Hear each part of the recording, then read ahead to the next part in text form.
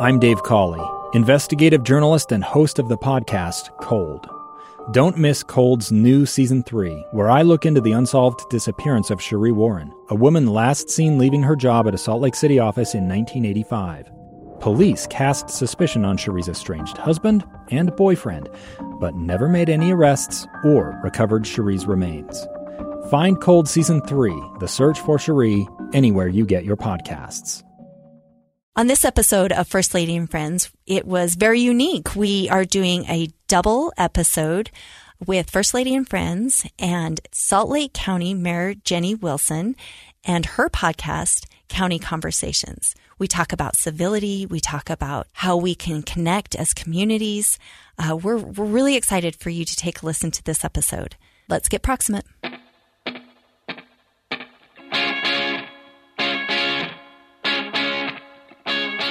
Welcome back to First Lady and Friends. This is actually a really interesting episode because it's not only First Lady and Friends, but it is also County Conversations with Mayor Jenny Wilson. I am so excited for this episode. This is going to be a really fun conversation, just really getting to know you, Jenny, and for me, and then we have a lot to talk about. This is going to be fun. Oh, absolutely. I've been looking forward to this. And, you know, I've been watching you and your husband, of course, in these fairly early days of his time in office as governor. And I've been impressed. I've been impressed with you, and I've wanted to get to know you better. So what a great opportunity to do that.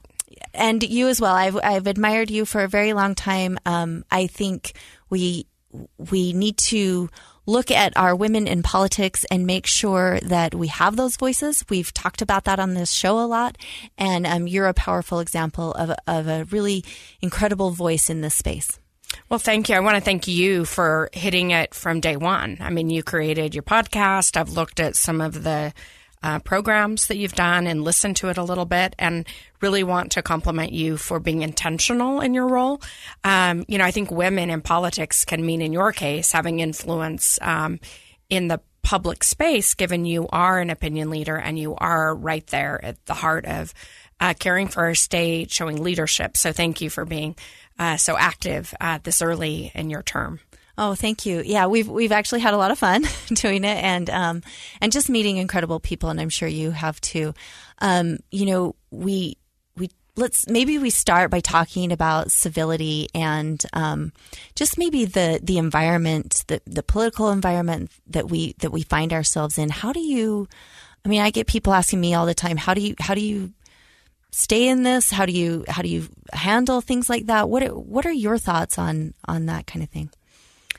Well, to be honest, it's been a hard time, right? I mean, we see such division right now, but I also see our next generation. I mean, my kids are 19, just left for college as a transfer student. He's second year college. And then I have a son in high school. And I look at their peers, I look at their vision, I look at their hope for the future, and I look at their interest kind of in leading without such definition around party. And part of the reason I kind of wonder, because I come from this lifelong Democratic family and I believe in partisanship to a certain degree, but I also believe in civility. And my older son is not as partisan. And I actually think that is a good thing, because this next generation is being turned off by division. So I compliment you for making civility such a focal point of your time as First Lady. And, you know, I think right now the division is hard. It's affecting health right now. It's affecting our ability, I think, to come to agreement with common ground solutions. And that's had to be, like, for my time in office, a fundamental component of my day-to-day doing business. I mean, I've worked as a councilwoman with Republicans trying to forge coalitions across party lines. I see myself as a mayor to all 1.2 million residents in this county, regardless of party. So the idea that civility can help bridge partisan divide, thank you for that. But just civility day to day. I feel right now we're seeing, unfortunately, not as much civility neighbor to neighbor. And I know you've worked to overcome that. I try as well. And there's just so much on our plate. So long-winded way of saying I face it and feel it. I work with my team every day to try and work as well as we can across party lines. We do that often very well at Salt Lake County, sometimes with some hiccups. But I'm also encouraging people around me to show that kindness one to another, regardless of their neighbor, the differences they may have, a difference in the workplace. We've got to put ourselves in someone else's shoes, show that empathy. And I was taught that from my childhood, and I hope I embody that in my day-to-day governance. I think most of us were taught that, and I think a lot of us have forgotten it, especially when it comes to, political tribalism is strong. It's powerful. It's a hell of a drug. And I think it takes a lot to combat that. But I think you're also exactly right. I find what you're finding in your children, in my children as well. I think they don't care about partisan parties. I guess it doesn't mean as much to them. They really do think about other people and what they're going through, which is beautiful. So I hope that's true for everyone, because I think this generation coming up is going to be, they're so much better than we are. They're so much better at this, and they're gonna get there. They're gonna get us there. This idea of being proximate, it's just changed my life, I guess. I think being proximate to people that are different from me has really enriched my life in so many ways and taught me things that I never would have learned otherwise. I think it encourages empathy. But so talk to me a little bit about this, I guess. How do you get proximate to people maybe that have a different story? Well, I think what a mayor needs to do is listen, right? And we have a lot of communications that come in. I actually have staff in the room today who joined me who are in charge of helping me sift through a lot of the communications that come in. And I read our reports every week and the communications coming in. And I try, it's harder during COVID, but I try and be out as much as I can. We started off, it seems like years ago, but it was only a couple of years ago. When I took office as mayor, we were out holding town halls throughout the county and trying to get a sense of what are the real priorities on people's mind with our government, right? Because government can feel very distant for people. And a government as large as a state, right? Your challenge. I mean, you come from a relatively small town, right? But you look at your county growing up, and then you look at the largeness of the state and the challenge your husband has, serving 29 counties, and then I have the largest county in the state, and it's hard to really understand what's on the hearts and minds of the people of Alta versus Magna versus, Salt Lake City, all very different communities. And we have 27 municipalities now in Salt Lake County, and that's a lot. So with that, we're trying to better understand the needs at the local level. So I think for me, it's engagement with our mayors, with our council members, with residents who speak out. I participate in every council meeting to listen to public comment and try and take those comments to heart. And that's my way. And I hope I can get back to as many, evening events as we used to have in this community and do as much as we were able to do in the early days. One of the reasons I fear, I believe it will get back to whatever the post-COVID new normal looks like, and I hope that's sooner than later. But one of the things I feel may take some time is just that ability to have every festival, fair, gathering, and just be as present. And it's not just because there are fewer and fewer meetings perhaps in person, but also the workload has shifted quite a bit, right? There's just a different amount of work being done to address both just this new normal, living with COVID right now and trying to figure that out. So that's a lot to say in terms of not really a quick answer to your question, but it's community engagement, listening to all communities in my county and listening to the public. Yeah, I think that's so true. I mean, we talk about listening. active listening. It's actually sitting down, and it is hard in this day and age, in this time that we're living in, to really have those really in-depth conversations with neighbors, with friends, with family members even that maybe disagree with us. But it's I saw a quote last night, and I had never seen this. It's from John F. Kennedy, and he said, "Too often we enjoy the comfort of opinion without the discomfort of thought."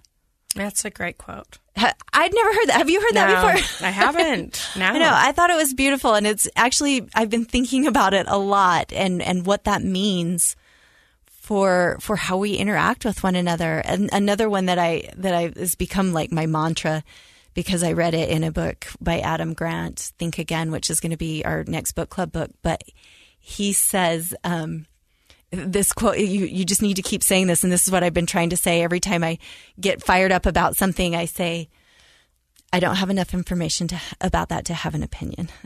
Yeah. Tell me more. Tell me more. That's yeah.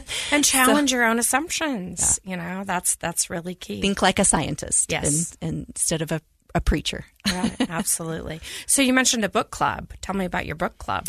Oh, it's been so much fun. So we did our first one a few weeks ago, and it was Permission to Feel by Mark Brackett. Very exciting. And then he came and we did a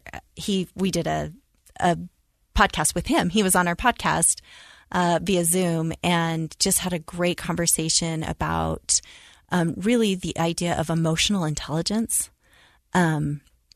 My husband's also doing a book club. We do separate book clubs with his cabinet and his senior staff. And they just did, oh my goodness, it just left me, Team of Rivals by Doris Goodwin Kearns Goodwin. Yeah, Kearns Goodwin. Kearns Goodwin. And she was actually able to call in on their Zoom. And so they talked to her. And it was so fun because we were talking about this idea of emotional intelligence in Lincoln and all the characteristics he has of emotional intelligence.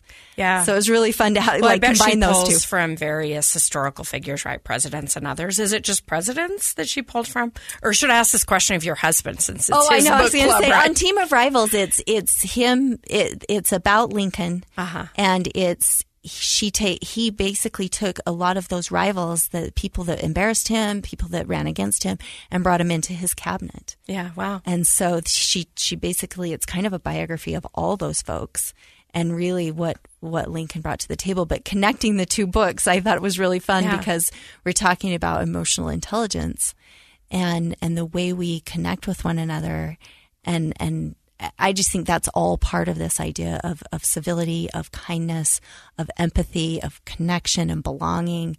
And Lincoln was really good at it. Yeah, so that was kind of fun to make that connection. Excellent.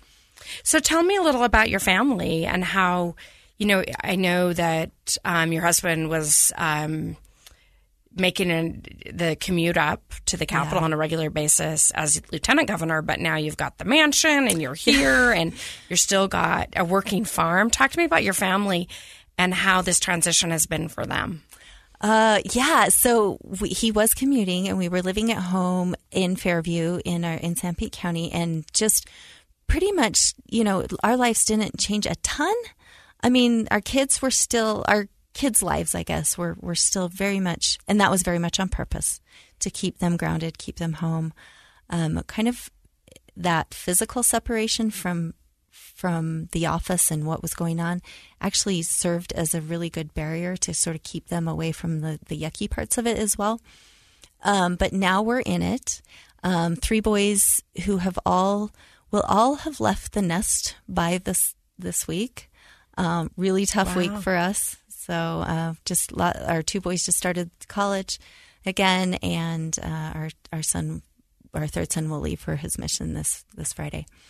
So it's going to be a tough one. But yeah, the transition has been interesting because our daughter just started school here, and so we're your newest Salt Lake County residents. Oh, excellent! I don't live far from you, too. Oh yeah, I'll just wave when I walk the dog by your house. You can see the boarded up windows. You like what we've done with the place, right? The mansion's under a little bit of a reconstruction, but all is well. We'll get there eventually. But no, it's been really interesting. My job obviously been a stay-at-home mom for 22 years, and am now really working a lot in this and really doing the things that I'm passionate about. So it's really fun. I mean, not very many people get to choose exactly what you want to do and just put all the greatest people around you to do it. And so it's actually been really rewarding for me to, use my education background, to use the skills I've developed over these years to put forth the things that I'm passionate about and really try to make a difference and make a change. So it's actually been really fun. But it's hard. And as you know, elected office is difficult. People, again, have lots of opinions and.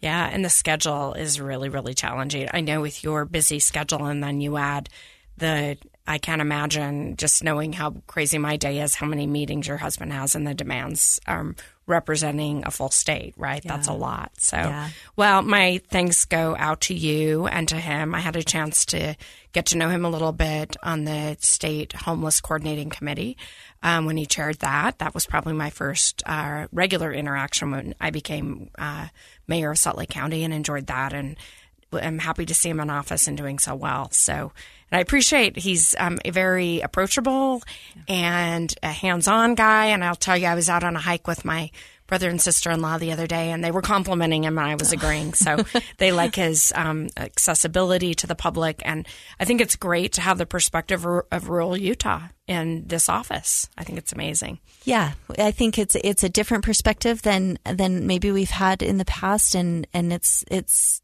keeps us grounded. We're very practical type people, so we get that from being in rural Utah. But I want to continue this conversation. We'll be right back. 2 years ago, Americans watched in horror as a crisis unfolded at the Kabul airport. She was tear-gassed and beaten. Images of thousands desperate to escape Taliban oppression filled our news feeds. More than 80,000 Afghans made it to America. But the story didn't end there. It was very cold. There was no power, no heat. Who would help our newest neighbors? I'm Andrea Smartin. In Stranger Becomes Neighbor, you'll hear the stories of some remarkable refugees who left their homes and their dreams behind, only to start over from zero. Their only possession was 3 blankets. And you'll meet Americans who stepped up to help them. You want me to come when you deliver your baby. What can one person do in the face of an international disaster decades in the making? That's Stranger Becomes Neighbor. Find us at kslpodcast.com. Follow us on Apple Podcasts or anywhere else you listen. Well, I'm Salt Lake County Mayor Jenny Wilson, and I am thrilled to be with the First Lady of our state, Abby Cox, today. And what a great conversation. I have admired you and been watching your success. And one thing that came to my attention is your Show Up initiative. And I love the idea of showing up, right? You can't be a passive constituent now or a passive resident in order to make the change in your community that you want to see happen. So tell me a little about the Show Up initiative, the thought behind it, and where it's taking you right now. Yeah, thank you. In the last segment, we were talking a little bit about our rural roots, and I think a lot of this idea of show up is really hearkening to a time when our communities were, that Friday night in the gym feeling that Ben Sass talks about in his book. But this idea that it didn't matter, when you're in a little community like this and you go to the ball game on Friday night, it didn't matter if the people cheering next to you were a Democrat or a Republican, or whether, the policies that they believed in or the president that they voted for, or, it just didn't matter. And I think it's important for us to sort of get back to that, of connecting, of having empathy, of really serving one another in our communities and really taking care of the most vulnerable among us. So for me, the Show Up initiative is about all of that. It's about reconnecting our communities and really creating empathy that I feel has been lost over the years. For one another. And so there are 4 focus areas in the initiative. They are social and emotional learning, that emotional intelligence that we talked about. We really want to give our educators those skills as well as our children. We want to first start with our educators, and then, of course, their teachers they're going to teach. And they are going to give these children the emotional intelligence skills that they need to be successful in life, to be successful in their careers, to be successful, connected humans, which I think is going to be really powerful. The second focus area is foster care. And again, the most vulnerable among us. These are kids who have experienced severe trauma. And these are kids that need a sense of belonging, a sense of love and connectedness. And so if we can make sure that, first of all, they have a safe place to be, second of all, to reconnect them with those biological families that need our help as well, and really focus on those, creating a caring community around those children. And then the third focus area is, again, something super dear to my heart, unified sports with the Special Olympics, because this is a way for kids with all abilities to really connect through the power of sport. And so we're going to try really hard to make sure that every child in Utah has the opportunity to be able to connect with their peers in this way. And so we want these programs throughout the state. And then last is service. And service sort of connects all of us together in really powerful ways that develop that sense of community, that develop that empathy, that, if I serve at the YWCA, I'm going to sit here and listen to somebody's story that I have never experienced. And it's really a beautiful way to, again, bring that idea of connectedness and belonging throughout all these parts of the initiative. That's excellent. And again, so intentional, right? I can tell you gave a lot of thought to how you can have an impact based on your priorities, your background, what you know, what you believe, and what you maybe see needs some attention. Yeah. Special Olympics, foster children, et cetera. It's really nice. So thank you for being so thoughtful about that. I mean, you are in this for another 3.5 years, right? At least. Your husband was elected for 4 years. So that gives you a 4-year runway from the day he took office to accomplish, right? And I can tell you're probably measuring what's next and we are. And seeing with your teams how you can move the needle in these important spaces. So when given my special education background, it's all about measurable, achievable goals, and we're looking for those in each of these areas. We're keeping track, we're keeping data, but we're also really making sure that we're having an influence in really strong ways. I mean, for instance, we brought together nonprofit, faith-based community, as well as the public sector agencies in a huge meeting about foster care, which had never happened before. Yeah, that's amazing. And so, I mean, from a government point of view, how rare that is. Right. Well, I found in my time in office, whether council member or now, sometimes you think somebody's doing something. Yeah. And then you learn they're not. Yes. And you're like, well, okay, I'll have the meeting.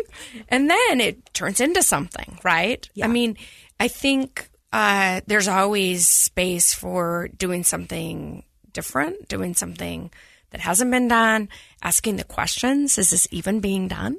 Yeah. And, of course, there are intentional leaders around foster care, of course. Yes. But the idea that you can convene and supercharge that and make that even more successful through conversation and engagement, that's amazing. Yeah, and I think what I didn't realize before, but that I realize that I know now getting into this, is that I have an opportunity because of the office that I can shine a spotlight on something that maybe I didn't have the power to do before. And so, if I can shine a spotlight even on the amazing work that foster families are doing, through a lot of the stuff we've been doing, I have had so many family members, foster parents, biological parents, workers, caseworkers say to me, we've we didn't know anybody cared. Yeah. And and teachers, the same thing. When we talk about, honoring our educators and really giving them the tools to really take care of themselves and their own mental health. Like I've had teachers say, nobody has ever, told me that I had permission to feel this way at this, right now. And I think you're validating them. Yes, you're thanking them. You're letting them know how much, people, there's so many unsung heroes in our community, right? And you've named a couple of fields where, of course, the things that happen in a classroom that mom and dad don't even know about in terms of engagement and how a teacher can step in and change a child's life. I mean, we've heard those stories. We know that, but it happens every day in the classroom. Yeah. And, a foster family, they're changing lives. And the workers who choose that field and day in and day out put themselves sometimes at emotional risk. They need to be acknowledged. So I get it. You're doing that is amazing. Yeah. And I say that I think you're doing that as well. I mean, because of the office, you have a powerful voice and what I think we can do, people in these positions, I think it's incumbent upon us to elevate and give that opportunity and give away the power or embolden or encourage or empower someone else to do what they can do in their communities. And then I think just like we see the ripple effect of negativity and divisiveness, I think, and maybe I'm too optimistic, I don't know, but regardless, this is where we're at. This is where I'm at because I choose to be in this this space. But I truly believe we have the power to do the same in a positive way. Right. That we can actually evoke some change in our communities, like real change around empathy and positivity and connection that, I think that we have the obligation to do that because of the positions we're in. Well, if you hadn't have cared and thought and driven your team to work with you on that and then run with it, who would have, right? Yeah. And there was a void. I mean, and now you've stepped in. Of course, there's a void right now in this era to have intentional work in that space. Yeah. And I think I'm overusing that word intentional, but it's one that's come to mind with me and my own team. It's like, we've got to continue to be intentional. And for me right now, I hear and I reflect on your Show Up initiative. I feel like Salt Lake County needs to continue to show up because Salt Lake County for a long time has been, because we have a larger population, that means more resources, that means more people working than some of our smaller counties and communities. We've been a leader and we set the mark often for our state. And if we don't, as Salt Lake County, show up when it comes to speaking out for the refugees that will be coming, and continue to come from places from around the world, but now from Afghanistan, as your husband has, by the way, and I compliment him. But we have to show up as Salt Lake County for those people. And we need to show up from somebody who's suffering because they don't feel they're included in our community. And Salt Lake County standing up and showing up has been really important for me. And sharing that message and really supporting the various divisions and departments at Salt Lake County who deliver in the community and letting them know that I'm backing them so that they can show up for others in the community. That's been one thing that I've tried to be, again, that word intentional about in this time of division, time of challenge, time of, everything's been turned upside down due to COVID. And of course, we will continue to fight and protect our community as it relates to health. But there's so much else to that. There's our mental health around that. There's our economic health. There's so many things that are different. And I've had to tell and encourage everyone that I see and know and work with, like, we have to continue to show up. Because again, there's a gap there if we're not there. So you've filled that gap with your initiatives right now, and we'll continue as Salt Lake County to battle and try and battle through some of the challenges and continue to hopefully have some progress in these areas as well. Yeah, no, and I love what you touched on a point of us, taking in people maybe that, or not taking in is maybe not the word, but really reaching out and connecting with people that maybe haven't, like refugees, like our homeless population. And it doesn't hurt me.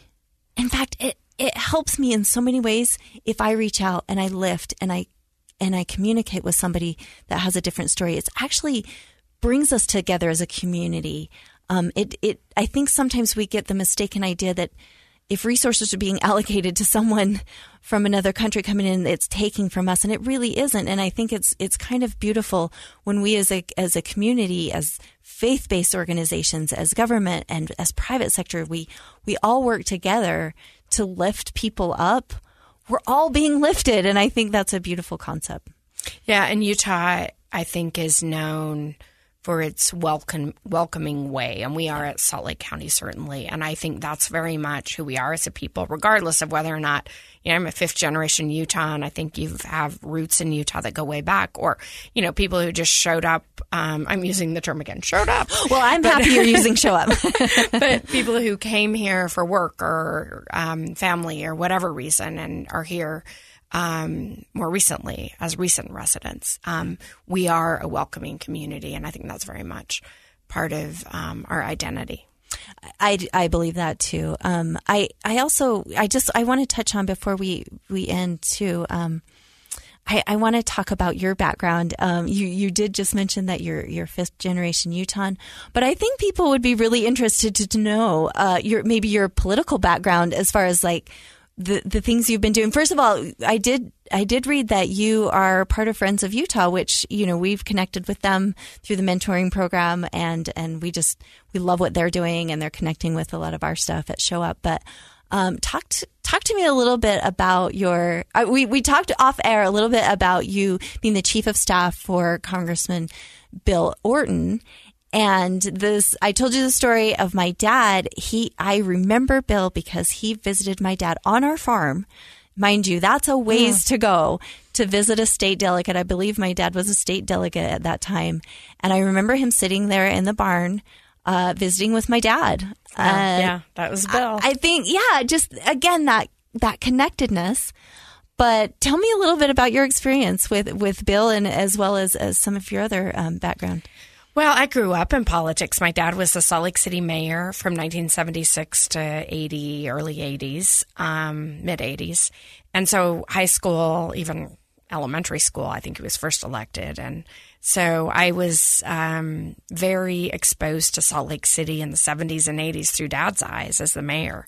And I think part of one of the reasons your civility initiative really resonates with me is that's what I remember my dad doing regardless. He was a very active athlete. He ran fast marathons in the day. I don't think he was winning them, but he ran marathons. He was a rock climber, mountain climber, rescue climber in the Tetons. Wow. And then he was an active Democrat, but he was always in our home. Everyone was welcome. And I think I'm used to that.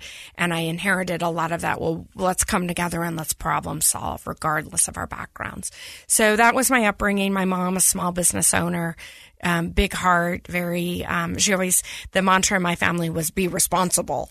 So that my brothers and sisters and we all laugh about it because we could, we'd come home and we'd say, well, the teacher did this or that. And my parents would say, no, what is your responsibility in this? Right. I love that. So we grew up with that and learned a lot from them, and arts and athletics and skiing and climbing and all that. That was very much part of our upbringing.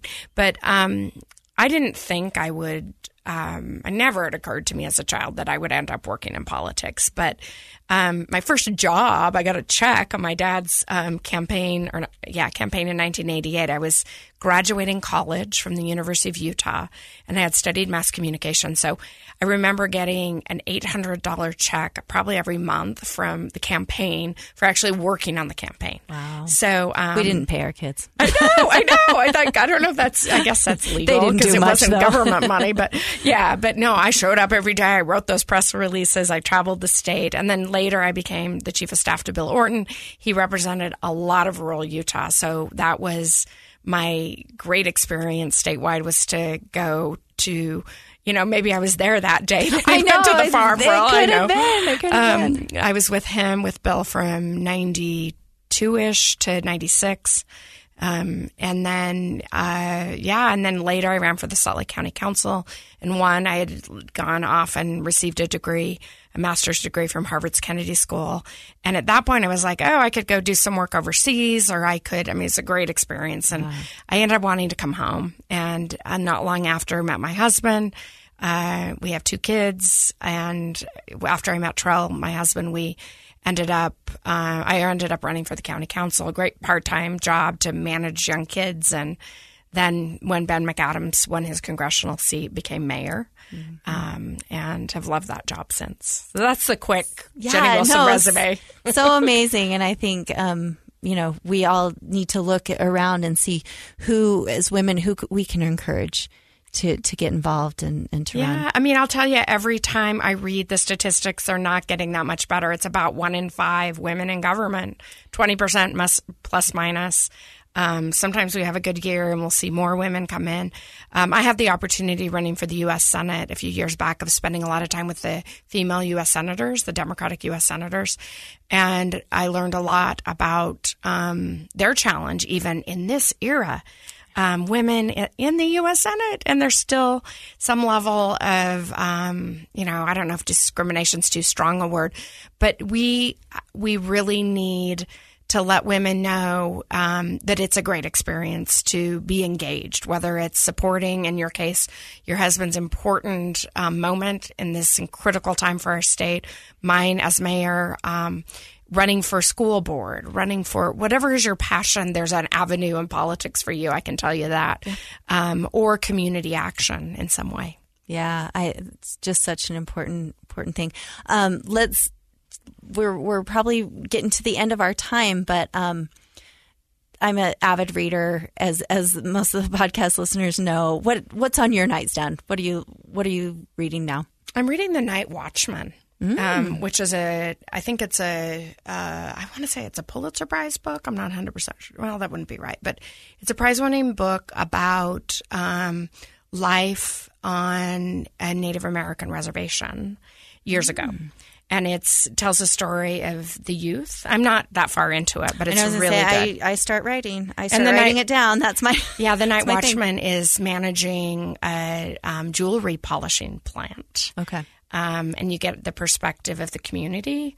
And that's all I know because I'm not that far into it. Oh, wow. But I'm enjoying it. Oh, so but fascinating. I'm trying, for the longest time, I didn't read. I'm going to be honest. Policy books, COVID dashboards. It's been a hard 18 plus months. And I'm finally I just had to get back to it. My husband's like, I haven't seen you picking up as many books as you used to. Yeah. So I also want to go back to the classics because I felt like I read some great books in high school, and I hear people quoting lines, and I'll be like, "Oh, yeah." I actually did back to that. I did a lot of that. First of all, on Audible, they're very cheap or free. So I did a ton of those because I did the same thing. I thought, my North Sanpete education was good, but the way you said that, I bet it was awesome. No. You know things. I actually had a really incredible a Salt Lake City girl from East High could never know. I want to come to your farm, and I'm going to send my kids there too. Yes, I know. They need that. I'm a pretty tough taskmaster, but no, I do. There were a lot that I'm the same way. I'm like, I think I missed that, and so I actually started going back and reading a lot of these classics, and fell in love with so many of them. Yeah. I think The Count of Monte Cristo has to be one of my all-time favorites that I read in the last few years. But it's wonderful. But yeah, that's what I started doing. And what are you reading now before we wrap up? What I'm reading right now is More Than a Body. And it's about, because I think we have the authors coming on our podcast in a few weeks, but they are two twins, women who are PhDs, and they're writing all about what our girls, what we grow up thinking about our bodies, and how we need to reshape what society thinks about women and their bodies. Just really powerful stuff about self-objectification as well as other people objectifying women's bodies, and just a really fascinating read. Again, I'm just getting into it, but I have a 14-year-old daughter, so it's top of mind right now, and how I talk to her and how I talk about myself. Really, really fascinating stuff, and I'm really rethinking a lot of things. Well, we could go on for an hour on that topic alone, right. Which we won't. But, you mentioned your 14-year-old daughter and the importance for her. It's important for every 14-year-old daughter or 12-year-old or 16-year-old in this state. So, again, thank you. Yeah, no, thank you. It's been really, again, like, I love books because I think we live in a world of, 240 characters or whatever it is on Twitter. And we're just not diving down into really important things. Again, I mentioned Adam Grant's Think Again. That was another one that just completely changed the way I think. Obviously, rethinking. I'm rethinking everything. But I think it's powerful. I think we need to get away from the little snippets of headlines and really dive into important topics that can really shape the way we address the world. Excellent. Well, I think we found a lot of common ground, and we're going to continue to show up. So thank you. And I loved having this community conversation. So thank you, Jenny. Yes, thanks.